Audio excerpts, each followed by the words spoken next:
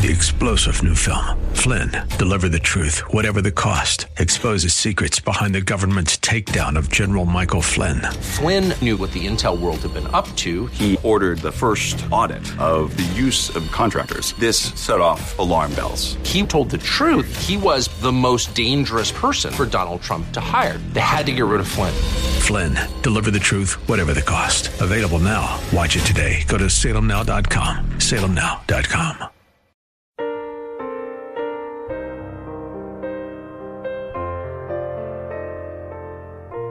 Welcome to Believing the Bible with Scott Lane and Terry Reed of the San Antonio Bible-Based Science Association, with a message of hope in today's troubled world, based on biblical truths. We hope that today's program is enlightening and inspirational. Grandpa, guess what? I heard this man on a sports show say, "You think you know, but you don't know." Well, that was football coach Jim Mora. Gee, Grandpa, what did he mean? And why did he look so angry? Coach Mora was frustrated because people think they know about football, but they really don't know. He makes a point of how people just don't study the videos of the games like the coaches do. So be careful about trusting people that think they know something. But what I do trust is the Bible, the Word of God, which has never been proven wrong. What does the Bible say about people thinking they know something that they don't know? In 2 Kings, chapter 18, verse 22, an Assyrian king who was attacking Jerusalem sent a message to King Hezekiah. "Suppose you say to me, 'We trust in the Lord our God.' Isn't he the one whose high places and altars Hezekiah has removed, saying to Judah and to Jerusalem, 'You must worship at this altar in Jerusalem'?" You see, the Assyrian king knew that King Hezekiah tore down the shrines, but he didn't know that those shrines were used in the worship of foreign gods and not the only true God. Were there other examples? Yes.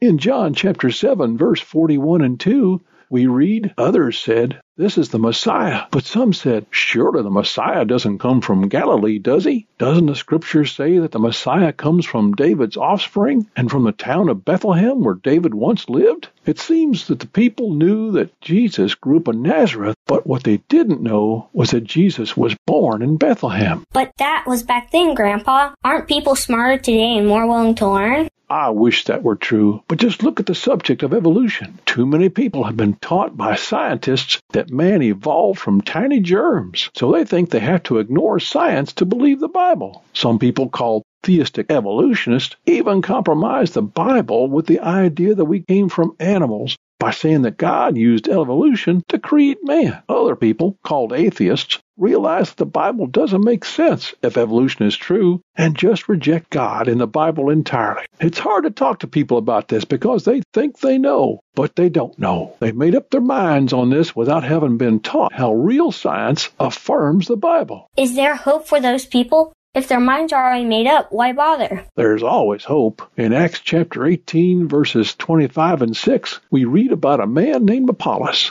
This man had been instructed in the way of the Lord, and being fervent in spirit, he spoke and taught the things about Jesus accurately. Although he only knew John's baptism, he began to speak boldly in the synagogue. After Priscilla and Aquila heard him, they took him home and explained the way of God to him more accurately. You see, Apollos had a heart for God and was willing to learn. Sometimes when people hear the truth, they embrace it. They really wanted the truth, but had just never heard it before. So what are we supposed to do? Well, we need to be like Priscilla and Aquila. We need to explain the way of God to people more accurately so that they can believe the Bible, where it says things like, God made plants to reproduce after their kind. God made animals to reproduce after their kind. And God made man in his image. That way, they'll know what they don't know. And that's a fact.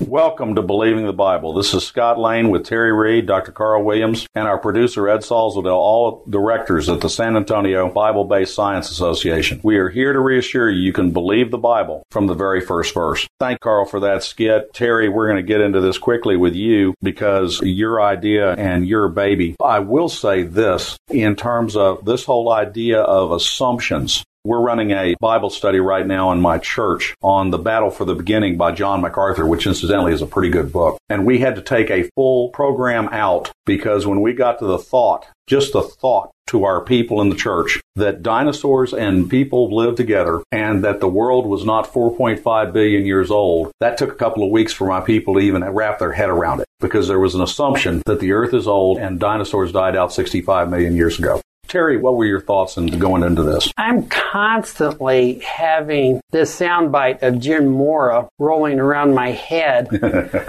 You think you know, but you don't know. Whenever I think about what we're up against, I think that's the biggest problem that we have in getting into churches and getting venues, as you pointed out. People have just been presented the one side, the old earth, naturalistic, Darwinistic viewpoint, and in their minds, they've already dealt with this issue in whatever way they've dealt with it. They either think that they just have to ignore science and compartmentalize their thinking and just have faith in the Bible, which I wouldn't recommend, or they become theistic evolutionists and just totally compromise the Bible to try to make the Bible fit the quote science unquote, or they've just rejected the Bible entirely and become atheists or agnostics. So that's the problem we have, and that people aren't open because they think they've already got it figured out, and that's why we have trouble getting into churches. From my observation, church leaders think that they've got it all figured out and they have their answers. But I think once we do get into churches and we do get in front of people and we are able to make our presentations, the people there in the church, the people in the pews, are like Apollos. They're glad to hear this. They are happy to hear this message that they really can believe the Bible.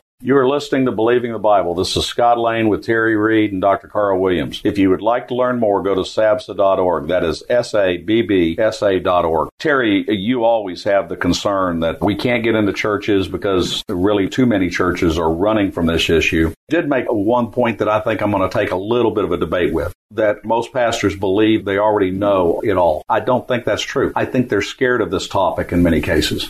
I think they have a right to be concerned about this topic because most pastors are not equipped to take on the scientific discussions that we do on a regular basis. I only feel equipped because I've been doing this for 30 years and because I have a science background. And so I think it's unfair to them sometimes when we say, well, they have a different answer. They do have a different answer, but it reaches their comfort zone, that they're simply going to talk Jesus, that they're not going to deal with the foundational issues. And of course, the problem we know of is that you were expressing with their people is they are looking for those big answers. Is Genesis just a big story or is it foundational to everything that we see? And we have a belief in that. What are your thoughts on this, Carl? Training. So, yes, I think it is very true that most pastors do believe the Bible or feel the Bible is inerrant, but they haven't really looked at what that belief in inerrancy comes to. You know, what kind of price they pay when they actually have to defend it. To back up the point of what we're talking about, my pastor, I'm very fortunate, have a pastor who believes in inerrancy of Scripture, believes in a 6-day creation, believes the Bible as read. And he will occasionally do a sermon in which is embedded with some creation science. When he does that, almost invariably, I have to correct him on a point. Okay? Because again, it's not his background. Right.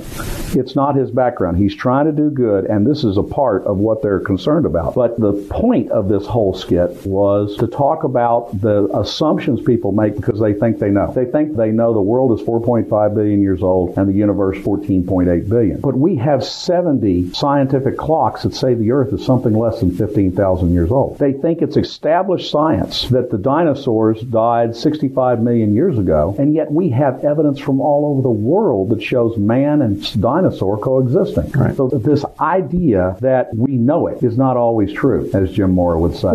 Terry, you got about 20 seconds to close if you wish to with this. I think that true that in some cases ministers are afraid of this topic, but I know from actually talking to a lot of ministers, at least some ministers, that they believe theistic evolution, and that's the position of a lot of so-called mainstream churches. And sure enough, these ministers are also pro-LGBTQIA agenda. They've even had to add a couple of letters, and they're pro-abortion because they don't believe the Bible. They compromise, and it's really sad because they haven't had to. For more information or to schedule a presentation, go to sabsa.org. That is sabbsa.org, or call 210-599-7240. We will bring the presentation of your choice to your organization at a surprisingly low cost. When you go to our website, you can click on a link to our newsletters. Our website also has a link for contact information, and on which you can order our newsletter or contact us for more information. While on the website, check out the YouTube videos at the bottom of the homepage, as well as our links page connecting you to the best in creation websites around the world. Also, topics for future radio shows can be found on our calendar page. It costs hundreds of dollars to broadcast this show across the country. If you would like to help in this ministry, go to the contact page on our website and find the post office box where you can send donations. You may also want to visit whyshouldyoubelieve.com. That is Terry's website containing articles looking at current day issues from a biblical perspective. If you missed any part of this show, you can listen to this show anytime by going to our website homepage and clicking on Believing the Bible, SABSA on KSLR link. Please join us again next time for Believing the Bible. I'm Scott Lane, and for Terry Reed and Dr. Carl Williams, thanks for listening, and we hope you found today a reason to believe the Bible.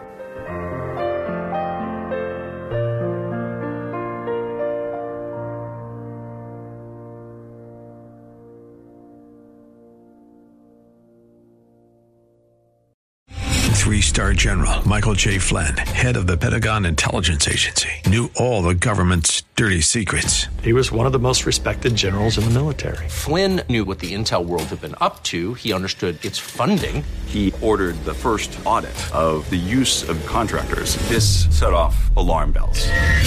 The explosive new documentary, Flynn, Deliver the Truth, Whatever the Cost, uncovers the facts behind this scandal. Flynn told the truth. He was the most dangerous person for Donald Trump to hire. I find out the worst enemy that I'm going to face in my life is right here in America. They took my assessment and they wanted me to change it. And I was like, I'm not changing it. They had to get rid of Flynn.